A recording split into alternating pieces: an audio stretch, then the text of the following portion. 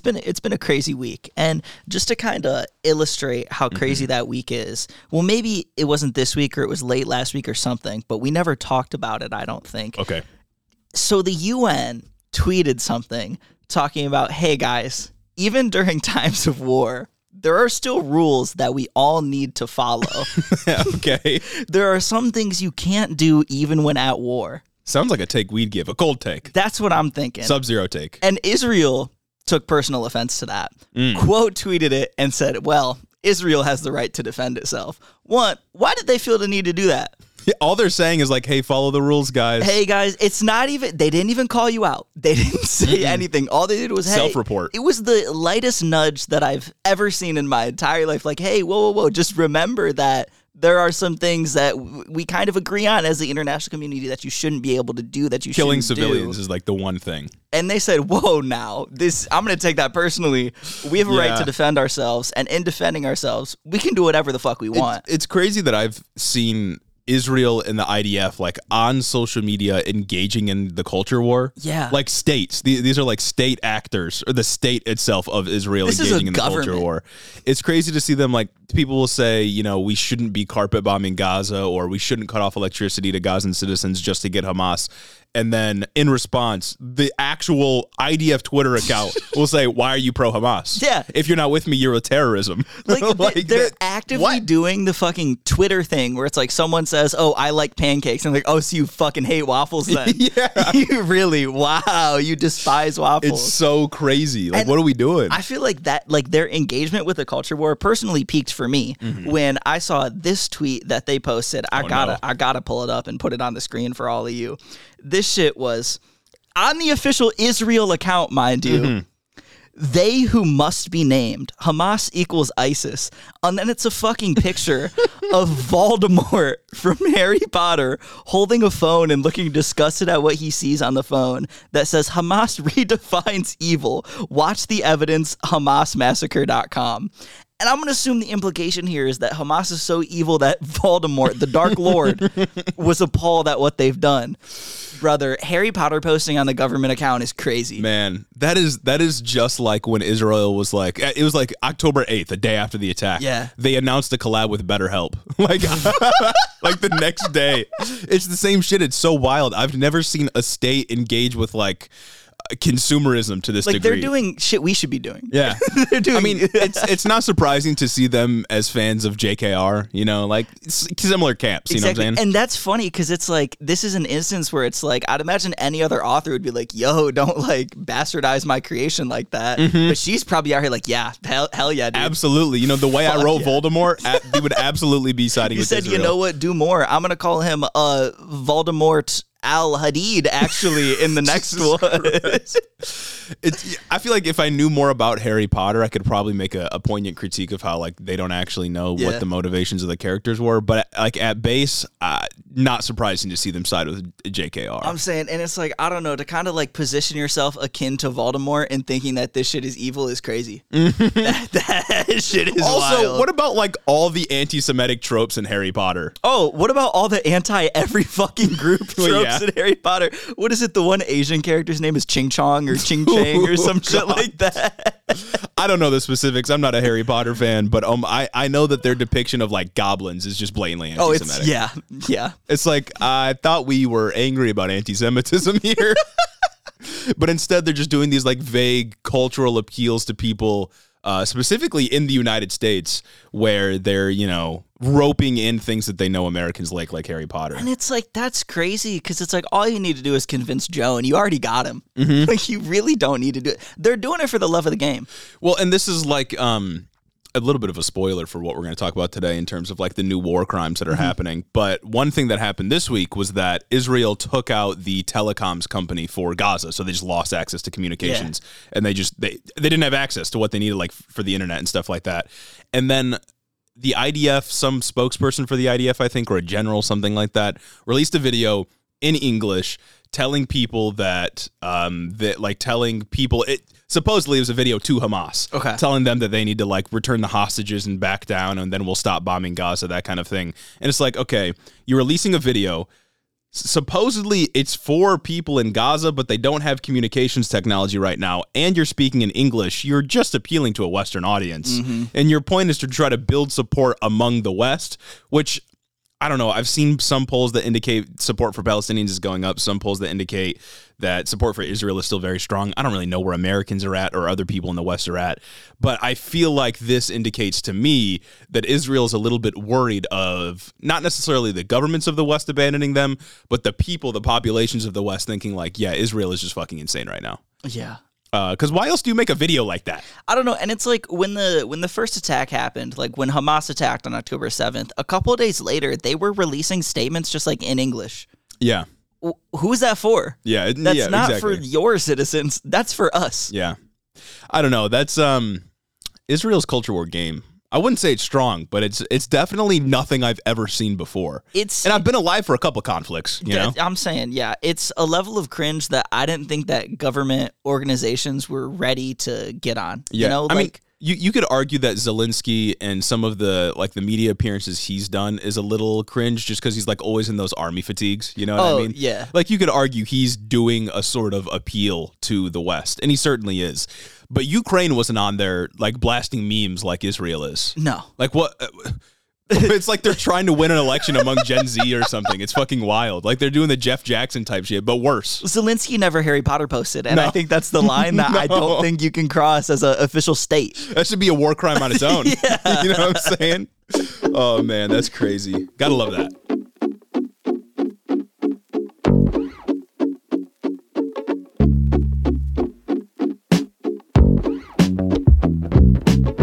Welcome back to Head in the Office. We have an exciting announcement. Yes. The news is a little bit different this week. That's right. Don't worry. We still have the same two stories we've been talking about for the last month. However, they are a little bit different. Well, the Israel one's more of the same. Yes. But the speaker one, very different. Very different. Actual updates with that one. And we have two news stories to talk. Well, one news story to talk about, one update on last week, kind of.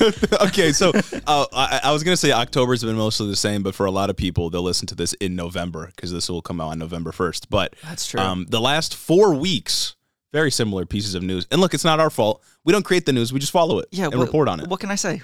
What can we say? We're commentators. We gather all the data and we make conclusive statements. In a way, we are reactionary. Yeah, precisely. That's what that means. Exactly. Before we get into the show, though, if you want to help support what we do here, the news we deliver to you all, and our existence as human beings, you can head over to patreon.com/headintheofficepod, become a patron, get early access to our content. You could also go and buy some merch. I'm wearing some right now. That's right. I'm also wearing some right under this little crewy I got on. Exactly. The Rudy Giuliani shirt's appropriate for the news we'll talk about a little bit later in this episode. But if you want a Rudy Giuliani shirt or a Trump shirt or the Mugshot Era shirt or something from our previous collection, the regular Hiddo merch, go and check it out. Headintheoffice.com. It's in the description for you. Also, if you're not from YouTube or TikTok, etc., go follow us on social media. Got to. Come on, we post funny stuff there. Like we post funny stuff sometimes. Funny stuff and like unpredictably controversial stuff. Just fucking out of nowhere. We'll post the simplest take. No good Nazis, no ethno-states, people get mad. I don't get it. It really is those two. Yeah. It really is those two where we got like a lot, genuinely people in the comments like, whoa now. We'll get into it. Don't worry. But the other way you can support the show is leave a 5-star review on Apple. I think we got just one today. Disappointing. Yeah. Disappointing. Very disappointing. I can't believe you guys. If you guys were really committed to making sure Head in the Office got to the moon, you'd be in the reviews. You'd be making separate Apple accounts. You'd be in there. You'd be great. Fuck brigading that shit. Exactly. This review is from It's Just Kaler, the best leftist podcast out there. They say, I'm someone who never listens to podcasts and has never had much of an interest in politics, but when these fine gentlemen popped up on my TikTok For You page, I was instantly hooked. Jeremy and Gage are extremely insightful and entertaining. Once I started listening, I couldn't get enough. I hope to subscribe to their Patreon when I can afford it, but for now, I wanted to show my support and bought some merch. I definitely recommend listening and checking out their social medias. Model review right there. Yet again, week after week, we're coming through. I'm glad. Yeah. It warms my heart to see that. It does, yeah, it warms my heart as well. Today, we're going to talk again, of course, about the speaker, as we've been talking about. We got some updates on the Trump legal troubles, but also just like everybody else involved and that kind of stuff. Yeah. We got some UAW updates a little bit later on, but first, as we have been the past few weeks, we got to start off talking about Israel and Palestine. We've got a little bit of an update, but it's More of the same. Yeah. Kind of the same exact news. But we do have some fun information, I guess we can talk about. Yeah. I was able to dig out a couple of fun things. We've got some variety. Israel's doing more bad things. Yes. So for the last several weeks, everyone has been on the edge of their seat awaiting the Israeli ground invasion into Gaza that has been kind of hinted at by the IDF for quite a while now. It hasn't happened just yet. At the time of recording this, Sunday, October 29th, invasion seems imminent. I think they may have even broke down some of the fences, and they might have troops inside by this point. Oh, really? Wow. But I crazy. don't know. I don't know that like official operations have begun in the sense that they're like raiding homes and, inevitably shooting innocent Palestinians. But that seems like it's going to happen pretty soon. I think the IDF has held off so long for a couple of reasons. This is all speculation. I have no concrete evidence on this, but my guess would be, one, they've been waiting for U.S. aircraft carriers and other warships to be in proximity to deter attacks from Lebanon or Iran. As we talked about last week, not sure if this will actually work, but I do think having United States military, Navy people nearby would hopefully help make it so this doesn't become a broader conflict, but who knows? I could be wrong, and maybe this will just rope us into World War III. I don't know. They could genuinely also be waiting for more aid from the U.S. now that we have a speaker and that Congress can actually pass aid. We can condemn Hamas. We can officially condemn Hamas another week. You know what I'm saying? I didn't know if the U.S. House was going to condemn Hamas, but I know now. Thank God they did. What if they would have supported Hamas? That would have been crazy. What if they wouldn't have given Israel money? Yeah. Guys. My other piece of speculation for why this ground invasion has taken so long is because, and this is like a documented thing, IDF troops are, despite all the funding they get from the United States and other Western sources, they're kind of fucking dumb. And very bloodthirsty. There's lots of accounts of friendly fire. They are not nearly as disciplined as U.S. military people are. There are accounts of them killing kids for throwing rocks at them. Near the fence. That has happened. They've killed each other by accident. There are snipers that have shot medics or journalists and kids? Yeah. I think the concern might be that if you have U.S. military people nearby, or even going in for paramedic support, they're going to accidentally someone from U.S. personnel, a U.S. citizen, could get shot and killed, and that would be wild. That'd be so wild to watch Congress see that and then condemn Hamas. Exactly. Yeah. Well, they're trying to get rid of Hamas. Casualties happen. Come on, fog of war. It'll be just like Trump with Jamal Khashoggi. Business is business. It's so much for America first, right? And my last piece of speculation is that I don't think that there has been or will be much direction behind an invasion. Similar to the bombardment campaigns, there's not really a point to them, right? What do you do? Go into every hospital because Hamas is in every hospital and every so-called piece of infrastructure in every home and literally everywhere? Well, and it's not like Hamas is like an organized military, right? Yeah. I don't think that they have uniforms. They don't have identifiable pieces of clothing or symbols on them. No. They're probably just dudes. I don't know how you're going to go in there and discern who is who. And that's why I think that's not really the point. They just want to cause more damage to Palestinians, right? Yeah. There's not really a direction here. Same with the bombing campaigns. They're hitting hospitals and ambulances and residential areas, kicking people out of their homes. The point isn't direction. It's to cause as much harm to them as you can. Because what goals would they have for actively invading the Gaza Strip? Do the goal, the only stated goal... They already control it. That part. The only stated goal that they've got on is to root out Hamas. What does that look like when Hamas isn't a standing army? Like you said, they don't have uniforms and they're just guys. Yeah, they're just some dudes. It looks like they're going to go in and kill any guy that's they could do the anyone over 15, any male over 15 is an enemy combatant thing that the United States did.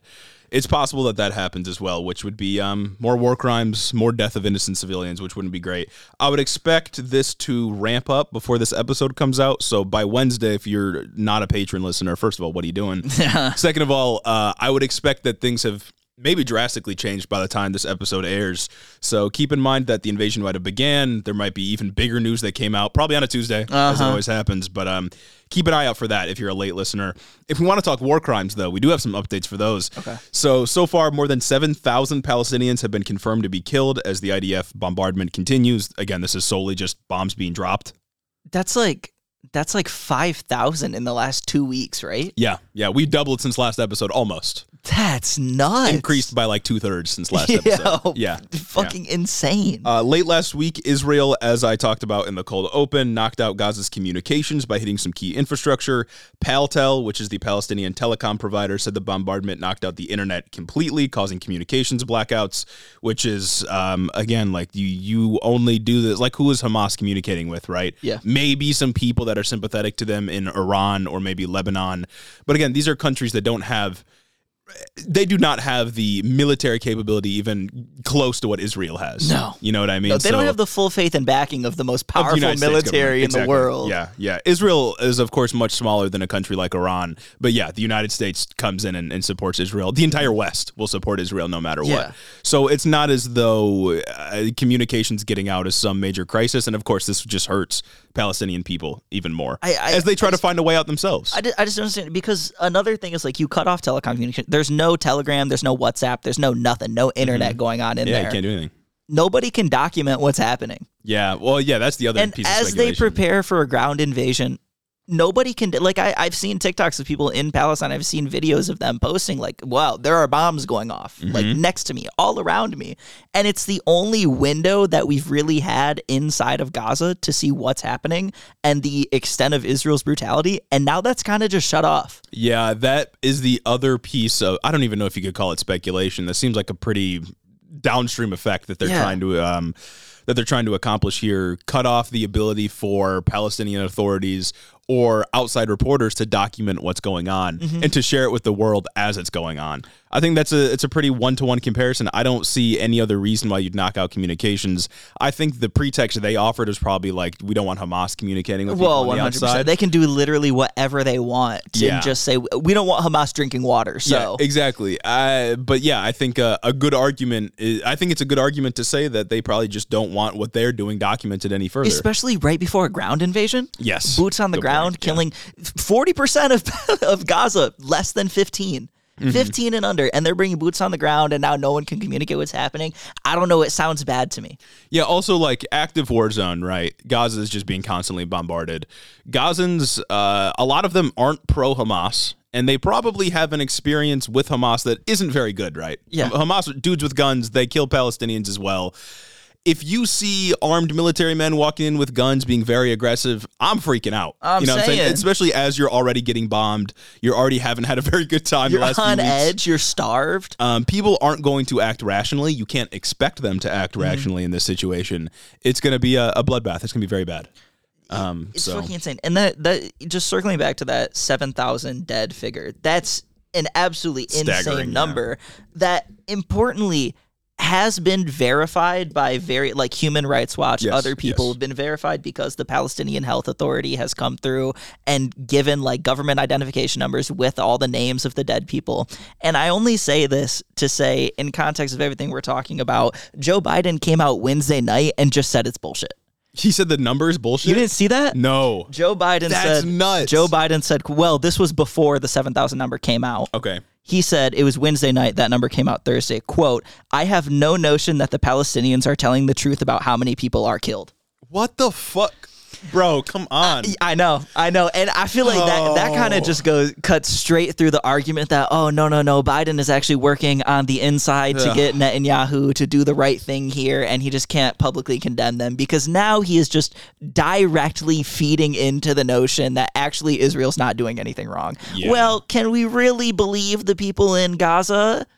Can we really believe those numbers if they're the ones reporting it? Yes, we can. Oh, my God. And the number's probably higher because so many Palestinians are just straight up stateless. Yeah. They don't get identification cards. They don't get social security numbers like we do when we're born. They are stateless people, and it's a lot harder to count them if you have no evidence of their existence prior to their death. So I guarantee you the number of people that have died is larger than what's being reported. And on top of that, it's like, Gaza is, if not it is one of the most densely populated places on the planet. Yeah. Of course, constant bombardment runs, more than 10,000 bombs have been dropped at this point? Of course, that's killing thousands of people, Joe. What are we talking about?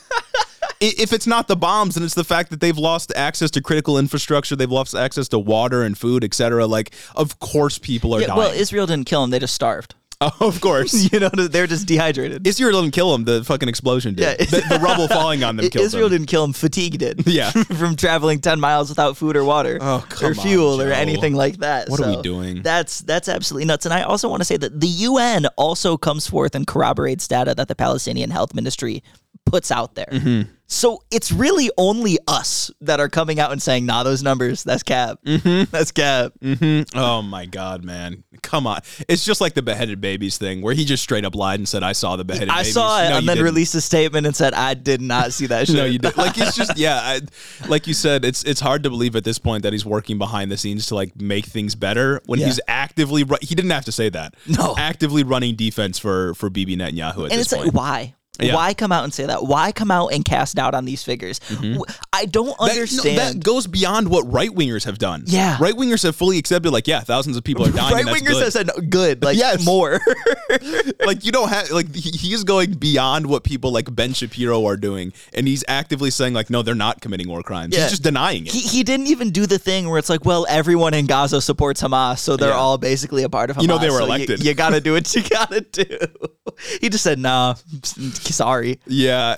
I saw Piers Morgan. I saw they lost Piers Morgan. Piers Morgan was like, obviously he's been pro-Israel. I've watched a couple of the debates he's had recently because they've had some high-profile people on there. The one with the Egyptian guy was crazy. Yeah. And I saw a tweet from Piers, I think yesterday, where he was like, obviously in support of Israel and condemn Hamas, but like, where are all these Gazans going to go? Like, Israel's destroying their homes. What's the plan for them? Oh no, dog. When you lose Piers Morgan, I think you lost the plot.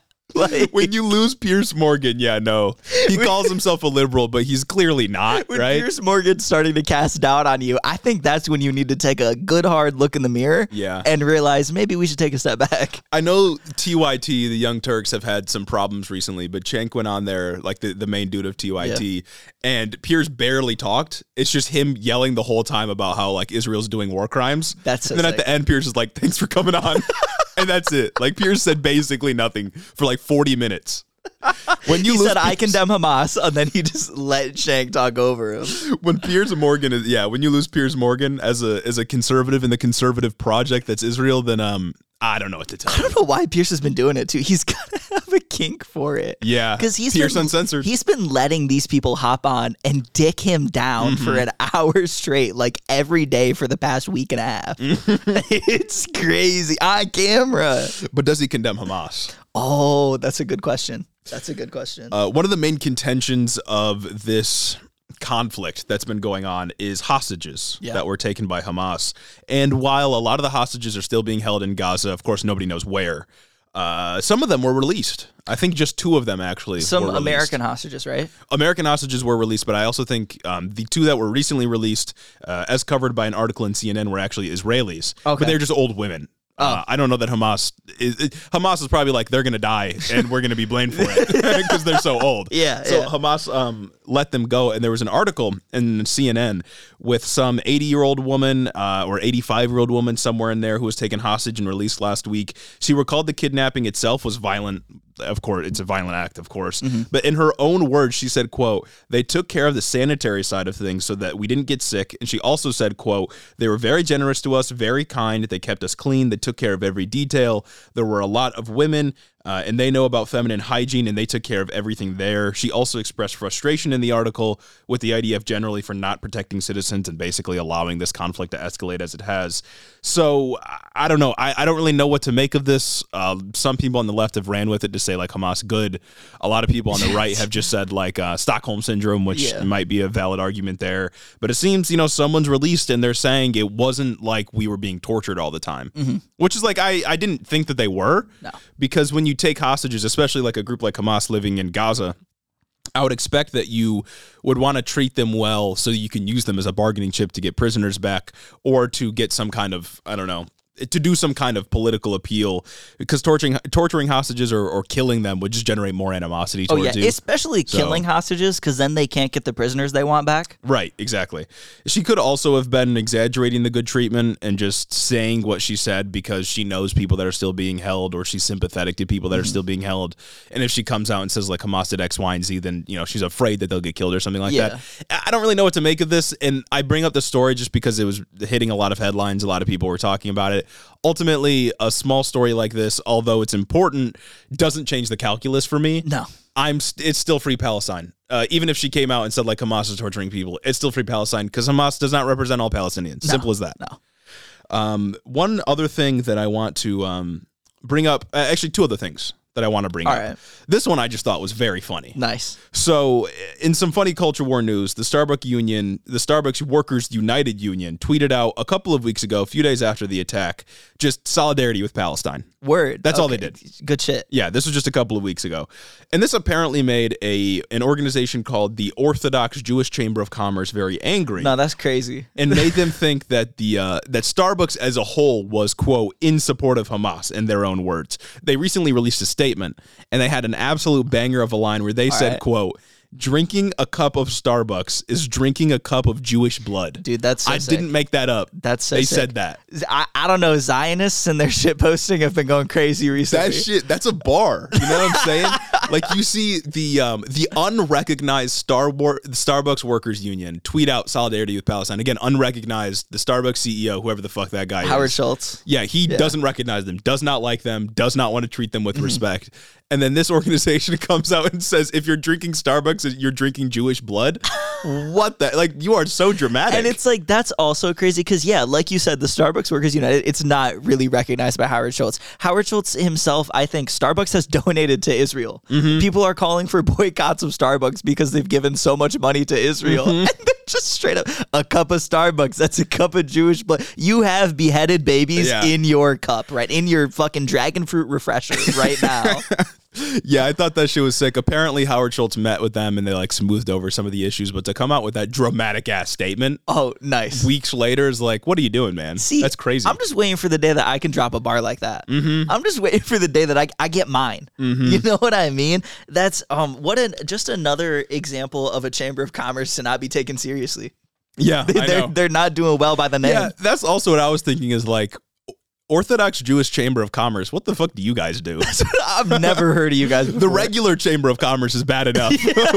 We don't need ones based on different religions. You don't need to split off now. Like the regular Chamber of Commerce is quite plenty. It's just like, do your own thing. Yeah. Do your own thing. You don't need the baggage that comes with them.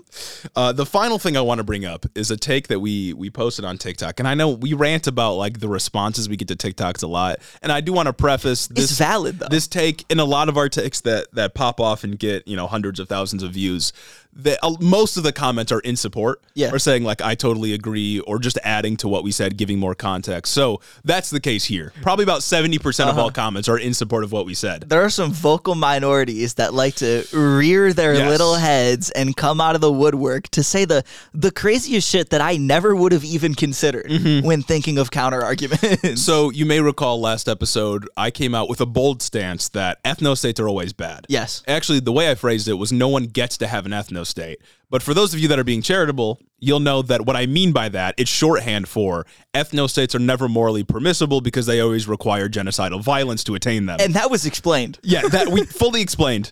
And then we had a couple different responses. The first response that we got, that was probably the most plentiful, is, but there are ethno-states elsewhere in the world.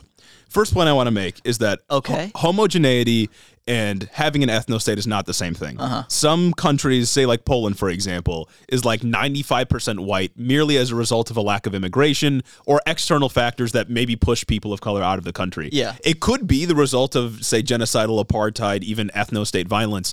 But for a place like Poland or a lot of the Swedish a lot of the Scandinavian countries, they're just white because they don't have immigration coming into them. Yeah. Or they're countries that have been deprived of wealth, say in the Middle East, probably don't have a whole lot of white people because we deprive the wealth from them, and immigrants tend to come towards the wealth seeking a better life. And it's also just like, having a homogenous country isn't the same thing as having an ethno-state. An ethno-state is clearly something specific and different. Yeah, and it's very important to note that those countries, like the Scandinavian countries, are not doing genocidal acts to keep minorities out. Scandinavian countries are not telling minorities that they can't drive on certain road. Officials in Scandinavian governments aren't coming out and saying things on their national television like the right of a Nord to travel is greater than the right of life to, I don't know, an American who comes here. Yeah. None of that is happening. And that brings me me to my second point, where a lot of people were saying if they weren't talking about homogeneity, they were just saying like other ethnostates exist that surround Israel or that exist in Asia, and they support their ethnostate or attempted ethnostate with state violence. I said nobody gets to have one. Yeah. I even brought up the idea of a white ethnostate is bad. I didn't just say Israel is doing an ethnostate. I brought up other examples as well. And for you to come in and instead of accepting the premise that all ethnostates are bad, you bring up other examples. To me, what you're saying is if they get to do it, why don't we get to do it? Mm-hmm. No ethnostate is ever morally justifiable. To the extent that other ethnostates do exist in Asia or Africa or wherever else, I'm not going to like that either.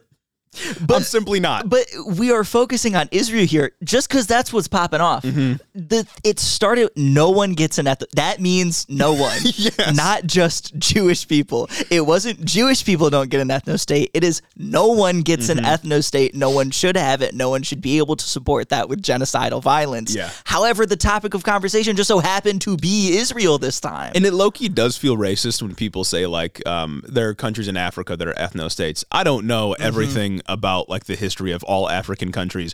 I do know that a lot of them didn't get to establish their own borders because the British Empire, the American Empire decided what the borders were going to be. So it's not like it's not like people in Africa got to just decide where their country borders were going to be drawn. But at the same time, Africa as a continent as a whole is an incredibly diverse place. Yeah. Thousands of different languages spoken. There's more than 1,000 different ethnicities, tons of different traditions and values. For someone to say like, oh, well, but there's a ton of ethnostates in Africa, makes me think that all you see is that like they're black. Yeah. And that's the only characteristic you care about. It's clearly not what I'm talking about. The black people countries. Yes. That's what's going on over there. Same thing with Asian countries too. Not like Kenyans, not people from Kenya or Ethiopia or anyone surrounding. It's just, that's where the black people are from. And some people brought up China, and it's like, we've talked about how Uyghur Muslims are treated in China. I know Han Chinese people are prioritized above other people, but to say that China is an ethnostate just because you think they all look the same is stupid.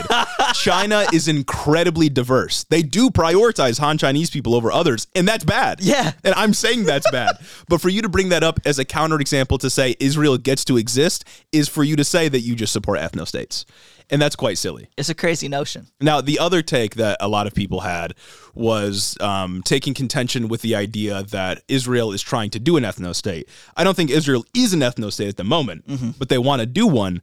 And that's evidenced by the apartheid conditions that exist. Of course, Gaza, largest open-air prison in the world. Palestinians drive on different roads. They have different licenses. They have to go through different military checkpoints just to get to work. Yeah. Tons of examples you could list of how Palestinians are second-class citizens. But then they also had a point that it was like, oh, but there's like, 20% of the people in the country are Arab, and there's Arabs in their parliament. It's like, okay, so they have a modicum of political power, and suddenly that means they're not doing genocidal violence. Clearly, Netanyahu doesn't want it to be that way. Clearly. You know what I'm saying? Clearly. I don't know how you can look at apartheid conditions and Netanyahu dehumanizing Palestinians, comparing them to animals, other far-right politicians in Israel saying we need to put Gazans on a diet, and you think that like, this isn't genocidal violence. Of course it is, right? I don't know how you can look at what's happening in the West Bank and how, again, motherfuckers from Long Island can come in and kick a Palestinian family out of their home and just take it, and the IDF fully supports them and say, well, that's not earing towards genocidal violence. That's not enforcing an ethnostate. That's not kicking out ethnic minorities. Yeah, and there is a distinction to be made. Like, apartheid doesn't always mean that an ethnostate is attempting to be established. Of course, both are bad. But, I would argue that pre the Civil Rights Act, America was probably like a sort of apartheid state, right? But we weren't really trying to establish an ethnostate. We were just trying to benefit off of the labor of Black Americans and, their oppression, of course, and other marginalized groups. But there was never a point where, at least to my knowledge, where the American government itself was trying to establish a white ethnostate. You can make an argument that just merely by there being tiers of citizenship that it was an attempted ethnostate, but that's besides the point. The point I'm trying to make is that clearly the direction of the IDF and what Israel wants to do is get all Palestinians out, if only by expelling them from their homes or if through mass killing, right? Like, clearly they're trying to establish an ethnostate that prioritizes a certain ethnicity above all others, and that is that's what an ethnostate is. And if you don't see that, if you don't see at least that it's an apartheid state, I don't know what to tell you.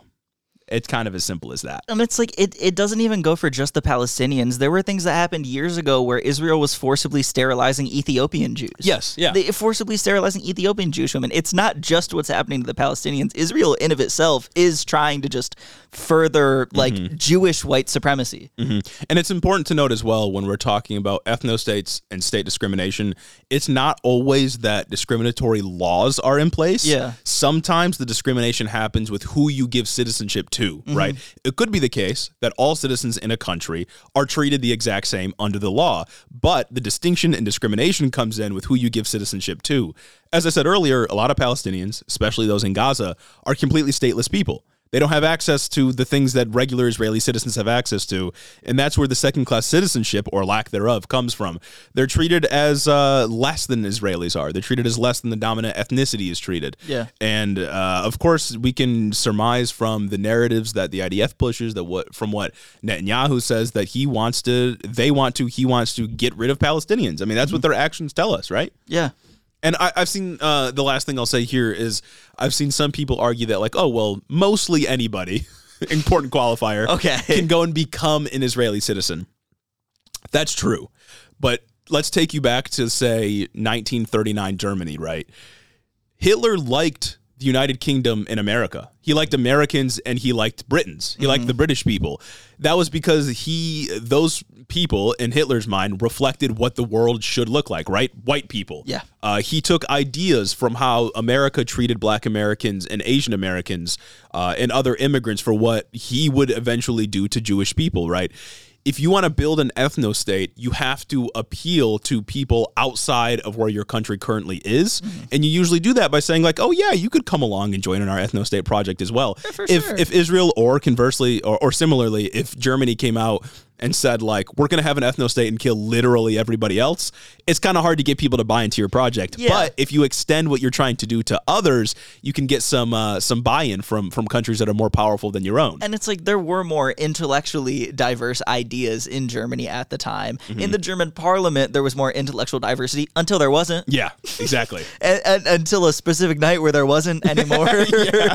And I mean, it was like a progression over time, right? But yeah. Like, yeah, if you make any of those kinds of arguments as a means to, like, debunk the fact that we say there should be no ethno-states, it just makes me think you want an ethno-state. Yeah. Or you see other countries doing it, say there is an ethno-state somewhere in the Middle East. I don't fucking know. It's a complicated place on the planet. Say that there are a couple ethno-states. If you see that and you think, like, oh, well, Israel should be able to do it too, I'm saying nobody should be able to do it. I don't think they should. I don't think they should. It's not a hot take. Sub-Zero, evergreen take. The only difference here is they're not doing anything that's catapulting them into international spotlight. If they were, I'd talk about it and I'd say it's bad. Exactly. Moving on to our next news story here. Very exciting.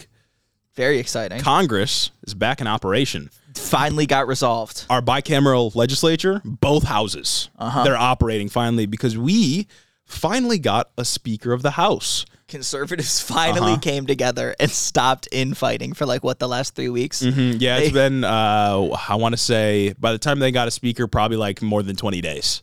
Yep. That's 20 days of the 45 days that they had to make a new budget. So we are running out of road to come out with a budget here. But if your first response was like, when you saw the news, I'm going to assume a lot of people saw the news. If your first response was like, who the fuck is this guy? Don't worry. That was my response too. And we'll get into it right here, right now. That's exactly what I thought. I didn't even know the vote was happening. I didn't even know they brought forth a new candidate. And then all of a sudden I'm seeing on Twitter, congratulations, Mike Nobody Johnson. Congratulations. We all knew you had it in who you're going to lead so well. Huh? Yeah, what are you talking about? What state are you from? Where did he even come from? So last week, the House elected its 56th speaker in history. That man was one Representative Mike Johnson from Louisiana. Again, if you don't know who Mike Johnson is, I think that might have been the point. Nobody knows who he is. 100%, yeah. He's a very basic-looking white dude. Pretty young guy, too. Not an old geezer by any stretch of the imagination. Mike Johnson, though, managed to unite the entire party and earned every single House of Representative vote, or House Republican vote to win the speakership, meaning the United States House of Representatives is now in order as we head towards a government shutdown in like 2.5 weeks. Oh, that's so cool that they're in order before they're about to not be. And Mike Johnson is the second in line to the presidency, right behind Vice President Kamala Harris. So we have a new Speaker of the House, and it's some dude that I've never fucking heard of before. The only thing I know about this guy is that he's some like Christo-fascist election denier. Yeah, you're on the right track. Nice. And I could go into a long list and just recite all these things, but I think we can make it a little bit more fun. Okay. So now with the House of Representatives having a speaker again, I could again recite a long list of things Mike Johnson has done. Offensive, moral quandaries. Yeah, I could do that to give you an idea of his credentials, but I think it would be more fun if we play a game of, was this Mike Johnson or did I just make it up? Okay. We haven't done one of these in quite a while. The last time I think we did one was for George Santos. I'm ready for it. But we're going to see if Gage has been training. I'm ready if he's prepared to detect things that I make up or things that Mike Johnson actually said. So, number one, you ready? Yep. Did Mike Johnson sign on to a letter supporting the overturning of the 2020 election results in Texas, Georgia, Michigan, and Wisconsin? Yes. Yes, you're right. He did that. According to The Hill, in 2020, quote, Johnson signed an amicus brief along with more than 100 House Republicans supporting a Texas lawsuit that aimed to overturn the 2020 election results in Georgia, Michigan, Pennsylvania, and Wisconsin. Not only that, he was also one of the main leaders behind it. And he voted to overturn election results as well in the House. So it's like how many, was it like 20 something people that voted to overturn the results? Maybe. I don't remember at this point. No, I think it was more than that. It was a long time 100 ago. people signed on to the letter to overturn the results in those states. And Mike Johnson was the leader of that. So that gives you a little bit of idea of where he stands on elections. Nice. Number two. Okay. Did Mike Johnson describe same-sex relationships as, quote, inherently unnatural, selfish, and, quote, harmful and costly for everyone? He 100% did. He definitely did. That's good. Mike Johnson did describe same-sex relationships in that way in an op-ed he wrote himself in a Louisiana newspaper in 2004. I have a bonus fact, though. Okay. I won't even ask you. I won't even challenge you for this one. It's just for free. In 2003, he also wrote an op-ed that said Lawrence v. Texas, the SCOTUS ruling outlawing the sodomy laws, quote, dealt a devastating blow to fundamental American values. Oh my, he just wrote that himself? Yeah. He didn't even get hot mics, not even in an interview. He put pen to paper, and he said, this is me. This is what I believe in. I'm stamping my name, my reputation on this. He published it. And published it himself. Yeah. God, man, they love the game. He said, if I can't make gay sex illegal, democracy's done. What is this all for? American values. Number three, you ready? Yep. Did Mike Johnson say, quote, there are homosexuals who take the view, what I do is my business, a purely private matter. However, all things which take place in the sexual sphere are not the private affair of the individual, but signify the life and death of the nation. I mean, I gotta say he said that. Okay, you're saying he said that? I gotta say he said that. He actually didn't say that. That's a quote I pulled from Heinrich Himmler in 1937, member of the Nazi Party. See, that's kind of similar, though. That's crazy because it's almost beat for beat the essence of what he said in his op-ed. That's what I thought too. I literally looked up Nazi views on gay people, and that's damn. Moving on to number four. You're 2 for 3 right now. Moving on to number 4. Did Mike Johnson say, quote, today nearly 1 in 4 high school students identifies as LGBTQ, whether it's by scalpel or by social coercion from teachers, professors, administrators, and the left-wing media. It's an attempt to transition the young people of our country. Something has gone terribly wrong. I feel like that's something he could have said, but I feel like that's something Matt Walsh said. That was Mike Johnson. That was Mike Johnson. He said this July of this year in a congressional hearing. Damn. Yeah. What a guy. What was the congressional hearing for? Which one's like hit national? Probably like education or something. I don't know. Okay. But that's definitely something. It's a direct quote from Mike Johnson himself. But I think we can move on from LGBTQ stuff. But so much worse than Kevin McCarthy. Oh yeah, no. I don't know that Kevin said any of this hot mic'd. Not even hot mic'd, just proclaimed it. He definitely didn't publish an op-ed about it. He said, "Hey, put this in the meeting minutes."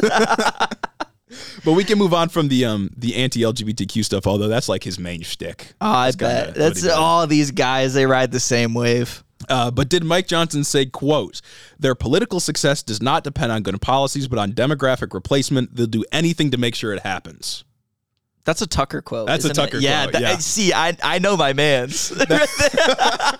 That's a Tucker quote from 2017. But, bonus fact, Mike Johnson did say in a May 2022 congressional hearing, quote, "This is the plan of our friends on this side to turn all illegals into voters. That's why the border's open." Oh, yeah. So kind of the same. They can vote, for sure. Yeah. All right, guys. Yeah, immigrants have the right to vote. Yep. Did Mike Johnson say, quote, "The prevailing judicial philosophy is no different than Hitler's. Because the life of an unborn child may be difficult or inconvenient or even costly to society, it now means it can be terminated. It is a holocaust that has been repeated every day for 32 years since 1973's Roe versus Wade." He said it's no different than Hitler, and I like it that way. Yes. Yeah. He said, I actually like it that way. Yeah, he did say that. This was another op-ed in response to some controversy. This dude can't take the pen off the paper. Oh, my God. I have one more. Okay. I have one more, number 7. In relation to no-fault divorce, did Mike Johnson... Oh, he's 100% against no-fault divorce. Did Mike Johnson, the current U.S. Speaker of the House, second in line to the presidency, say, quote, "In my generation, all we've ever known is this no-fault divorce scheme, and any deviation from that seems like a radical move." And, quote, in the 60s, we invented no-fault divorce laws, the sexual revolution, radical feminism, legalized abortion in 1973. And people say, how can a young person go into their schoolhouse and open fire on their classmates? Because we've taught a whole generation that there's no right and wrong. Do you think Mike Johnson said that? I was going to say Steven Crowder said that, but... but after the school shooting remark, I think it's really up in the air. You think it was Mike Johnson? I think it was Mike Johnson. Mike Johnson. Oh, my God. I don't understand where the court... This ties into what we talked about last week and how they always make it about themselves. Yes. Yeah. They can't not just throw out strays for whatever they're thinking about. Holy shit. So that could have been Mike Pence, though. Current Speaker of the House compared abortion to Holocaust. He said that no-fault divorce is causing school shootings. And he hasn't liked gay people for a very long time. And he wants you to know that. Yeah. He wants you to know that. Anyway, and he's an election denier, of course, which is important. But compared to all the other stuff, it's kind of... It's not even a case of like, it was 2004, there were liberals that were against gay marriage. No, he still thinks that shit now. He's still on that same... riding that same train. Yeah, because he had that quote about children being corrupted right now. Exactly. Right now. Like 3 months ago? 4 months ago? Yeah, so as you can tell, Mike Johnson, a little bit of a nut job. He's pretty insane. Also, I didn't have this in here, but he's like what do they call him? The people that believe that like the Earth started existing like a couple thousand years ago. Oh my God. Why am I blanking Something on creationist? I don't know. I think a young Earth creationist? Yes. He's one of those. So he literally believes the Earth started like 6,000 years ago or something like that. He said, no, this is the year 2023. There's no other way of looking at it. If you're worried that Mike Johnson has only bad takes, there was some video that surfaced of him saying like systemic discrimination against Black Americans exists. But this was like height of George Floyd 2020 protests, so he could have just gotten infected by the woke mind virus for a little bit. Yeah, the BLM mob got to him, really. He had a bad case of woke mind virus, so I think he's probably gotten over that by now. He's from Louisiana? Yes. That's Louisiana would produce a state like this. Louisiana, what is it, highest maternal mortality rate for Black women? Yes. Would produce a man like this. Well, if you didn't count Black women, it wouldn't be that bad. I wouldn't be surprised if he was the guy that said that. That was the senator from Louisiana. If you'd have thrown that quote on there, I'd have said it was him. I'd have said it was him, you know? Oh, my God. What a wacky guy. And the thing I read off at the end there about no-fault divorce and the sexual revolution and stuff like that, that was all just like in a sermon that he gave. He's a preacher? He either was or like a guest speaker of some kind. Yo, you can guest speak at a church? I don't know, man, but like he put all of that just into the public. He was recorded saying that. Damn. Just admitting it. Who's going to let me come guest speak at their church? He's the second in line of the presidency, the Speaker of the House, that guy who did all that stuff. And sounds like Heinrich Himmler. That's beat for beat, frankly. Man. Oh, my goodness. Speaking of wacky, crazy, zany dudes and other big events that kind of happened this week, we have, after a short hiatus Big labor has finally come back in the news, and this time they did it just to kneecap American auto companies. The poor auto companies. The hardworking auto company execs. That's right. To qualitatively look at the damage that the UAW and their big labor cronies are doing to the mom-and-pop automakers Ford, Stellantis, and GM, let's look at what Bob Lutz, a man who has been in top positions at all of the big three, had to say about the historic deal that the UAW made with Ford and later Stellantis earlier last week. In Lutz's words, this deal, quote,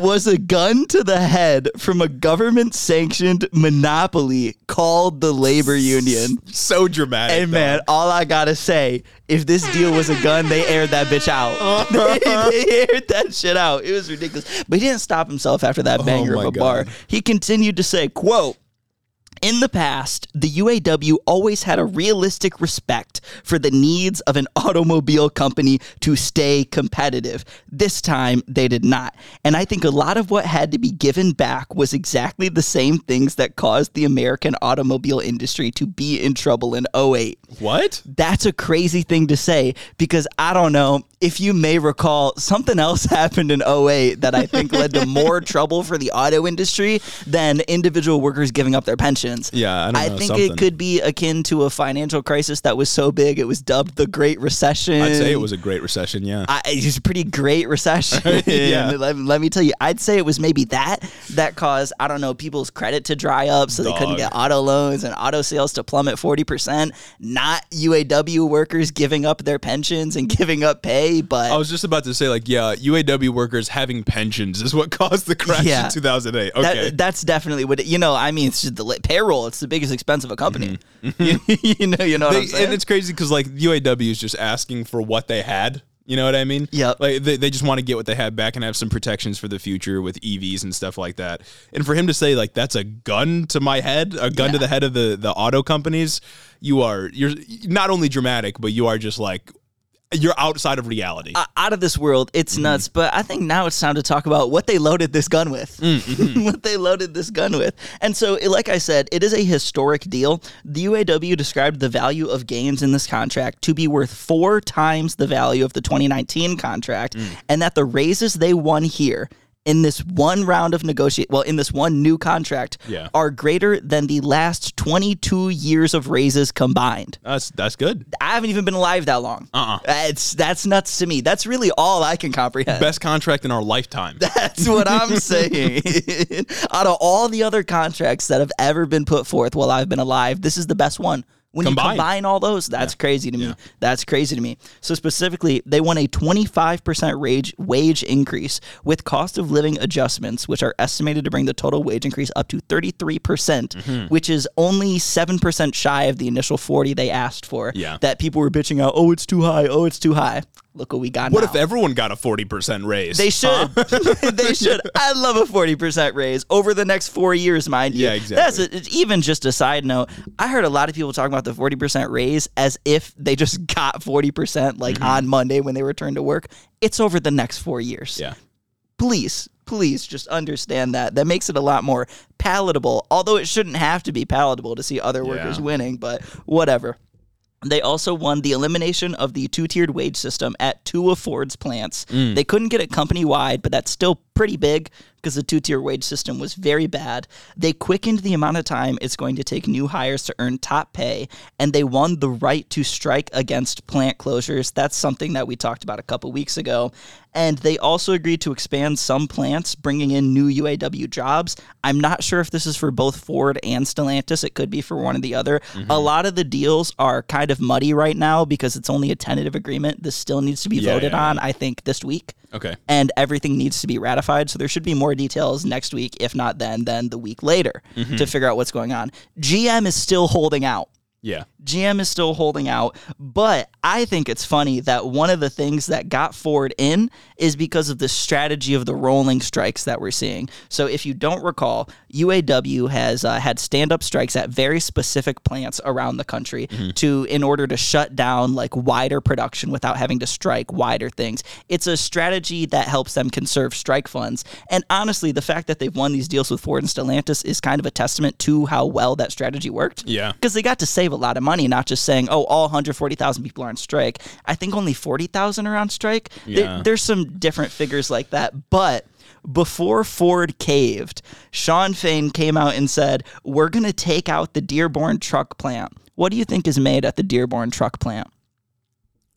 Probably like their most popular car, I would guess. The Ford F-150, baby. And as soon as Ford heard that their most popular bestseller was about to get, production was about to get cut off, they said, no.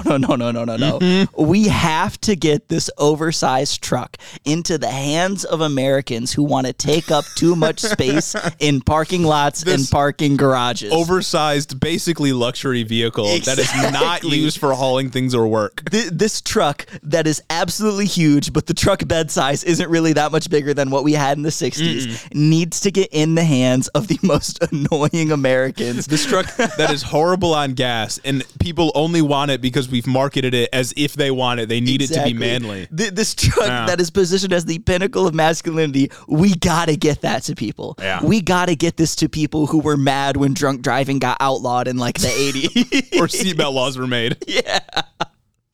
And that's what did it. And that's what we have about the UAW. And that's pretty good.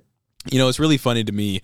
We've seen the UAW be on strike for some time. Bob Lutz came out and said they literally have a gun to my head right now, and the gun was loaded with like a fair distribution of compensation, better workplace practices, some protections for plant closures in the future. Like, that's not a gun to your head. That's just people wanting to be treated better. Exactly. I don't even think they got pensions back. I couldn't find all of the details for it because I swear to God, every article that put it in plain English was you got to pay.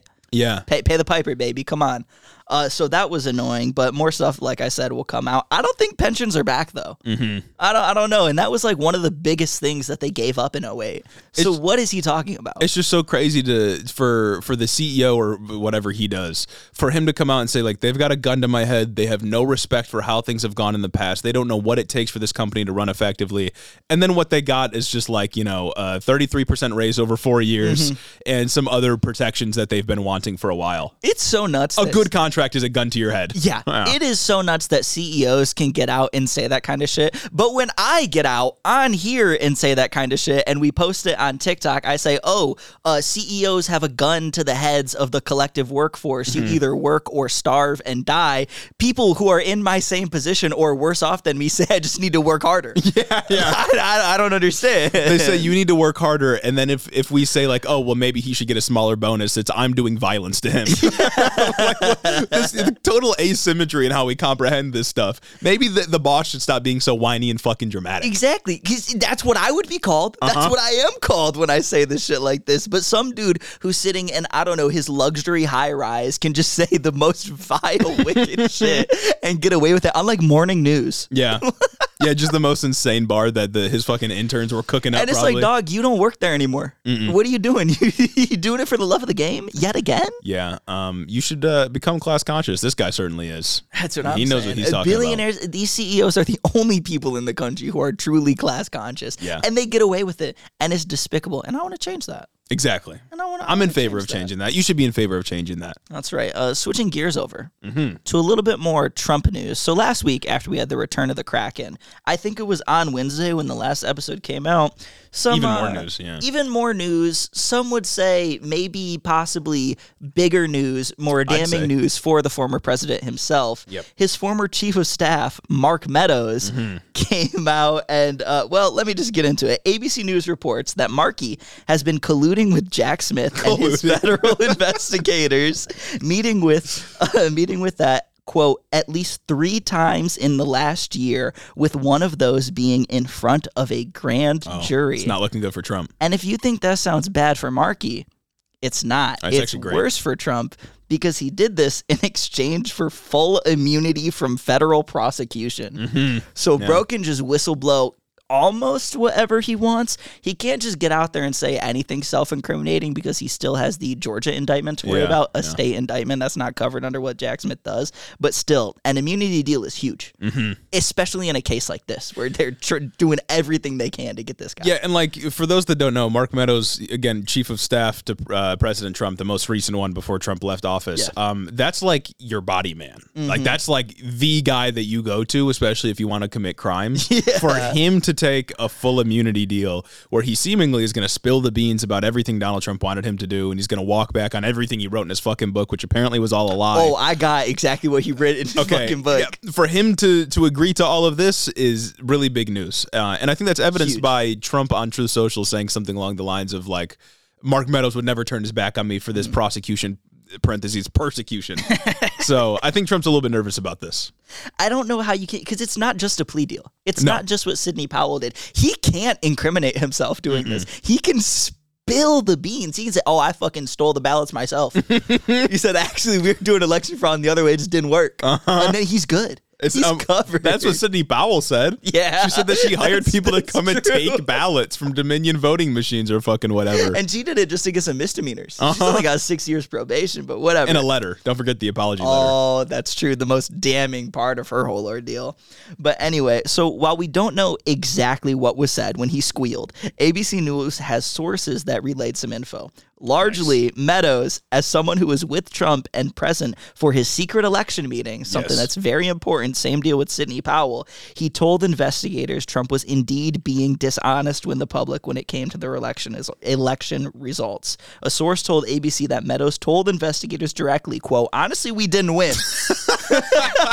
How can you say that? Mark Meadows was lying his ass off then. Oh, he was a lot. We'll get into it. Bro's just like, he was lying for years and years and years about the election, and then he's like, yeah, no, we fucking lost. Man, it's crazy. This testimony is going to be used to further bolster Jack Smith's case that Trump and his allies unlawfully tried to retain power and spread lies about the 2020 election. That's what this special counsel and like probe into Trump is all about, that they tried to retain power and that they fucking lied, which boy did they. Boy did they. And another part, like Jeremy's been mentioning, is about whether or not Meadows believed claims he published in one of his books, The Chief's Chief. That's what he called it. Corny as hell. Oh, man, you deserve to go to jail just for that. I thought that was... I had previously thought that liberals were the corny ones. You know what I mean? State of terror. Oh, my God. Everything's been flipped on its head this last year. Oh, my... We have Israel Harry Potter posting and Mark Meadows publishing a book called The Chief's Chief. That's a level of glazing that I didn't think was possible. John Bolton's book, this came out a couple of years ago, The Room Where It Happens. Oh, my God. Not Hamilton. The Hamilton reference in the book title, where he's talking about how he just wants to, like, glass Iran or something like that. Like, the conservatives, liberals are still corny, don't get me wrong. Yeah, 100%, they are not free 100%. from being corny. But to name it, I didn't even know that was the name of the book. Yeah, that deserves jail time. That should be another felony charge. That's what he should lose immunity for that. Yeah. That's all I'm going to say on that matter. But anyway, he testified that to this day, he hasn't seen any evidence of fraud that would have kept Biden from the White House, and that he agrees with government assessments that this was the most secure election in American history. Because that's crazy, because there's often a claim around how Donald Trump like believes that election fraud happened, and people around Trump believed that election fraud happened, so that somehow exonerates them from the action that they engaged in. Of course, that's not how the law works. If you just don't understand the law or you don't know what's going on, it doesn't mean you get to break the law. Yeah. But here's Mr. Marky Meadows himself saying like, oh yeah, I knew. He said, I knew. And that was in the context of him saying in his book that the election was stolen and rigged with the help from allies in the liberal media. Another claim in the book was that the many referrals that went before the Justice Department were not seriously investigated. About that, here's an excerpt from the ABC article. Okay. I'm just going to read it. Meadows told investigators he believed the Justice Department was taking allegations of fraud seriously, properly investigating them, and doing all they could to find legitimate cases of fraud. And he, Meadows, told investigators he relayed all of that to Trump a few weeks after the election. Similarly, as described by sources to ABC News, despite Meadows telling investigators that Giuliani never produced evidence of significant fraud in the election, his book refers to Giuliani's effort to expose, quote, the fraud and the dirty tricks on election night. Oh my God. That's good. How can you just, well, okay, clearly Mark Meadows didn't write the book. Usually it was they him have and a ghostwriter. teams of interns, ghostwriters write the book for them. This is the case with a lot of politicians and like celebrities and stuff like that.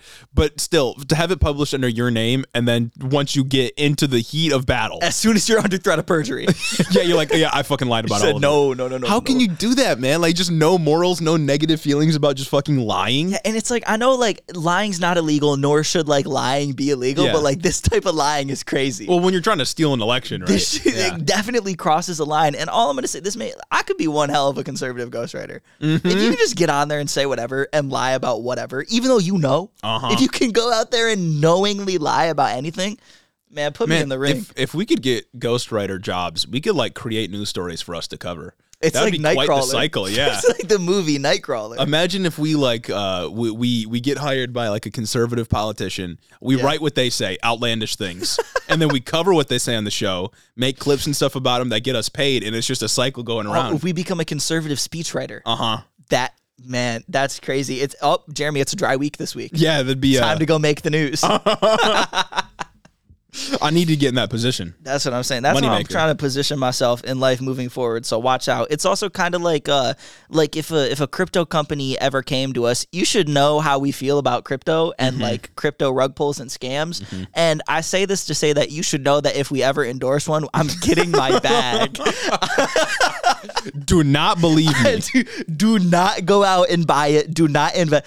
No matter what I say, I'm telling you right now, do not believe it if I ever tell you to invest in a crypto rug pull. Didn't a YouTuber do that? Where Yes. he was like, and then afterwards he was like, "Don't do that." He said I had to get my bag.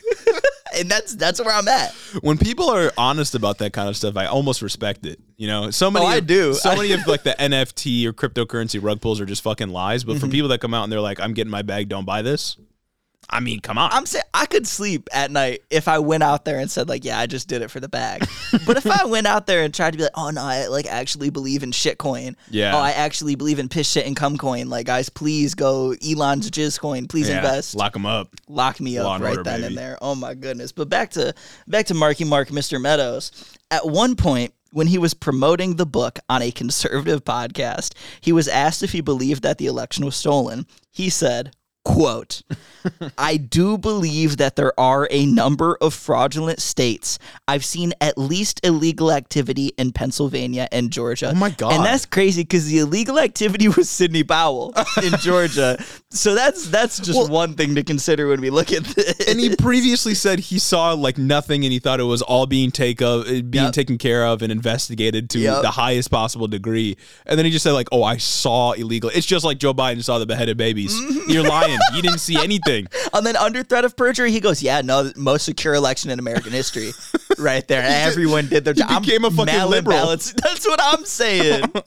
I don't even get behind the most secure election in American history just because that sounds corny. Yeah. But he's out there like, oh yeah, come on now. Like, not a single fraudulent. But actually, only conservatives were the ones doing election fraud. I can tell you that right now, right here under threat of perjury. Oh, that's so good. He's good, man. And I can't imagine like what was said in those rooms that sources haven't leaked. Yeah. Like what is Jack Smith cooking up there in his cauldron of legal doctrine ready to throw at Donald Trump when he comes? Oh my God. Man, they just turned him into a liberal. God, they got him in the chair, injected him with the woke mind virus, and suddenly he's saying Trump tried to steal the election just That's like a right. lib. Instead of truth serum, it's just 50 microliters of woke. Oh my God, they got him, man. Not Mark Meadows. Mark Meadows is the White House down. White House is fallen. God's strongest soldier. Rest in peace, Mark Meadows. Yeah, Trump's.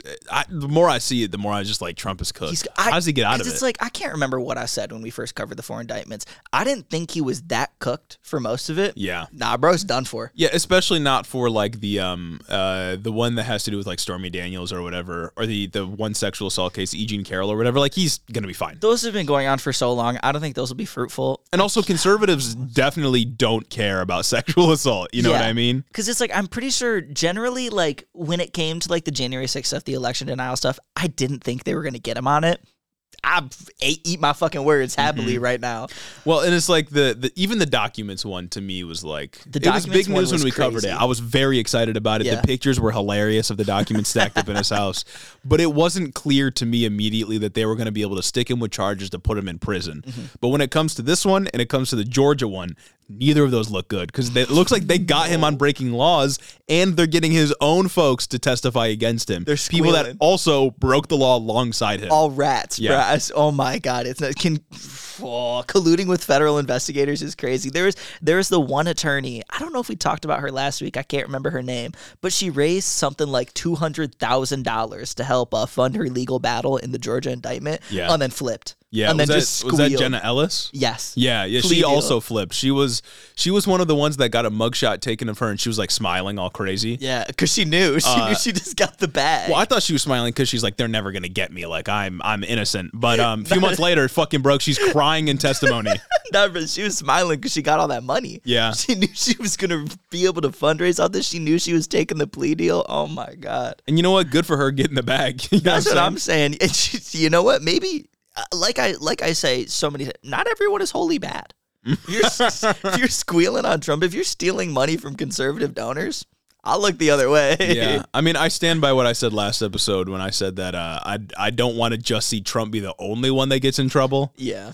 But if the option is, a bunch of people get immunity deals and we get Trump or we don't get anybody, like, then I guess, I don't know the complex politics and strategizing that goes into, like, how you're going to manage federal cases and state cases at the same time and all that kind of stuff. So if they think they can only get him and they have to do that by giving others immunity deal, it's fine, whatever. But and it's like I don't know. I hope they at least get Trump and Rudy.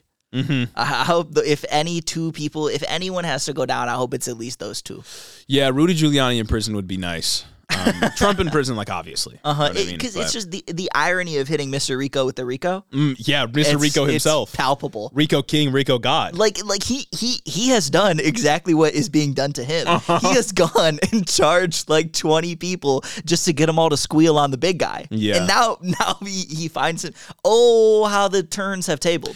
It does. I am slightly conflicted on that Rico charge, though. Yeah. Just because same prosecutor, same charges being that Young Thug's being hit with, same person and everything. That's true. And it's Free Jeffrey, you know what I'm saying? So it's just like I'm screaming Free Jeffrey, and it's like it's conflicting to see one person get hit with the Rico charge and gotta free him. Yeah. And then Rudy Giuliani's getting hit with the Rico charge. What do I do? By the same DA? Yeah, that's true. Do I take a principled stance and say anyone getting hit with the Rico charge should be free? No, I take a principled stance and say that the criminal justice system in this country is deeply racist, and that's why it's Free Jeffrey, lock up Rudy. You know what I'm saying? Law and order. One is clearly biased, and the other is clearly he broke the law. We do a lot of work to be consistent on this show. I think I can be inconsistent just once. That's right. I mean, to be fair, I've been consistent on this. As soon as those Rico charges got announced, we got on here. That's true. And we said Free Jeffrey, Free Wanna. Yeah, my goodness. Oh, man, what a story. The only thing that we need to, I guess, wait for with this kind of story is if it's actually going to happen before the election.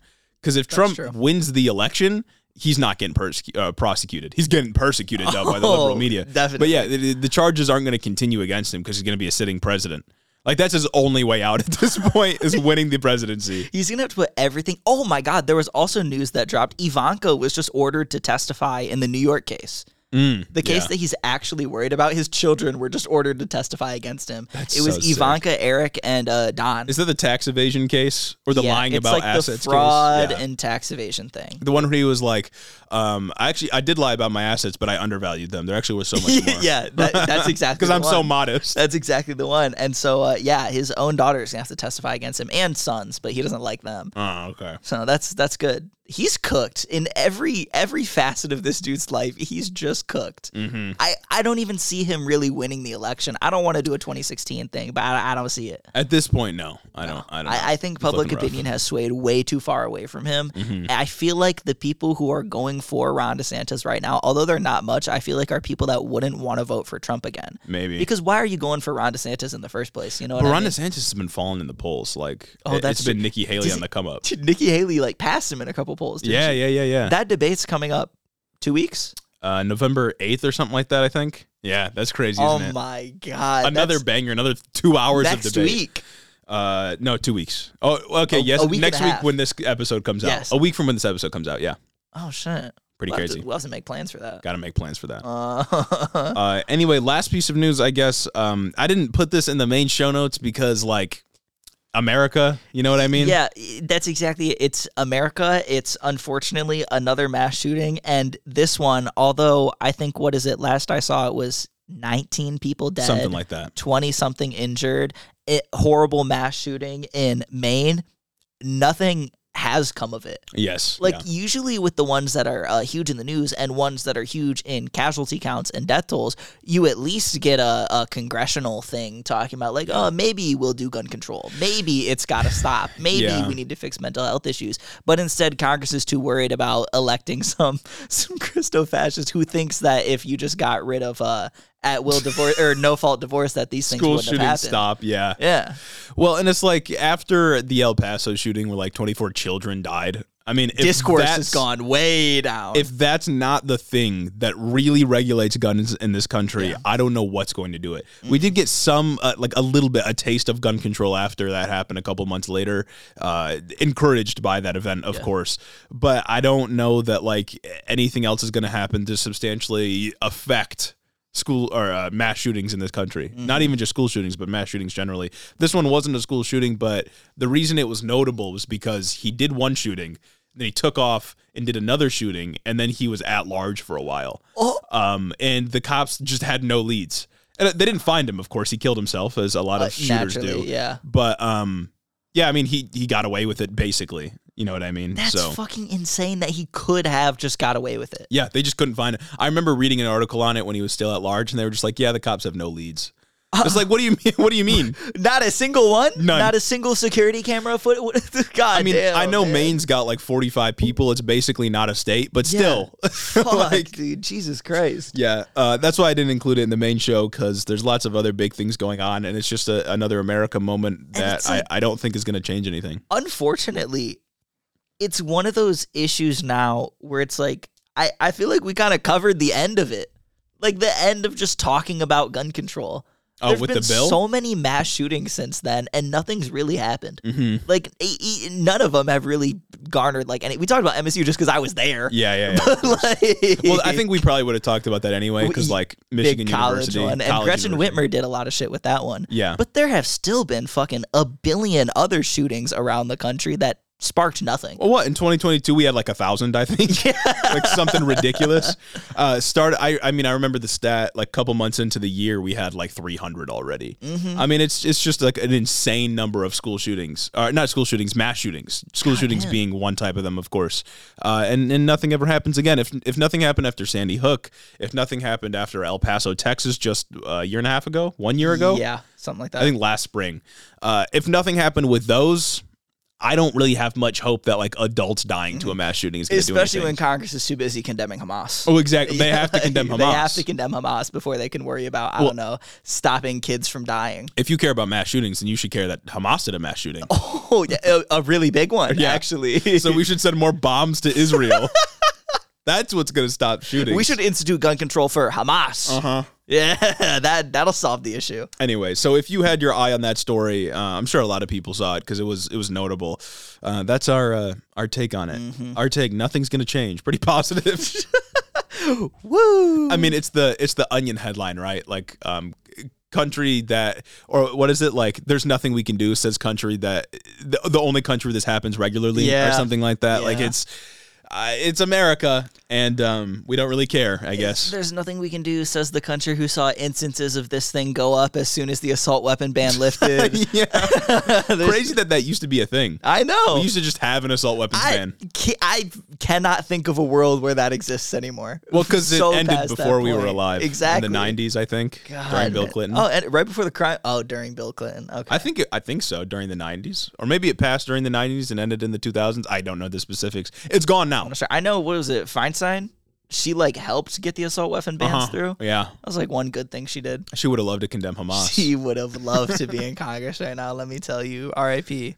Anyway, that brings us to the end of our episode, and we got to read off the special list of people that I wonder if they condemn Hamas. That's right. So, do you Caden Kraut, Lord T. the Radiant, Chris the Postman, Christy Bag, 40% Spite, Dylan B., Andrew Harris, Mike Chaplinsky, Mattias T., Omar Zuno, Clayton LaFed, Mark Yeager, Kaz, Caleb Joy, Rich Toro, Tari, Gavin Mayer Maldonado, Hunter W., Fergalaki, Max Vasquez, Jacob Rogers, Colton Mooberry, Fixer Punk, Jim Egbers, Jeff Muzzy, Bagel Burrito, Cincy Alex, Joe Stenstrom, Adrian Sandoval, Chloe Sam 601, Colleen Cuts, Gregory Isn't My Name, Very Yook, Jennifer DeVoe, Big Bird Titty, Crawfish and Bennington III, Alexia Benatti, Nietzsch, Big Booty Beatdown, Moises T, Sam Maloney, Two-Headed Boy, Ben Shapiro's Boyfriend, Jonathan Cassis, Luke O'Shea, Cucker Tarleson, Danielle Jackson, The Word of Microsoft, Jennifer Sines, Aaron and his Gundam Gundams, Darth Father, Aiden Taylor, Corey Chambers, Sewer Snack, L.E.N., John Glover, Devin Hatchard, Retro Mondo, Meatball Minion, Emma the Dude Slayer, Claire McMillan, Breezy B, Veronica aka V,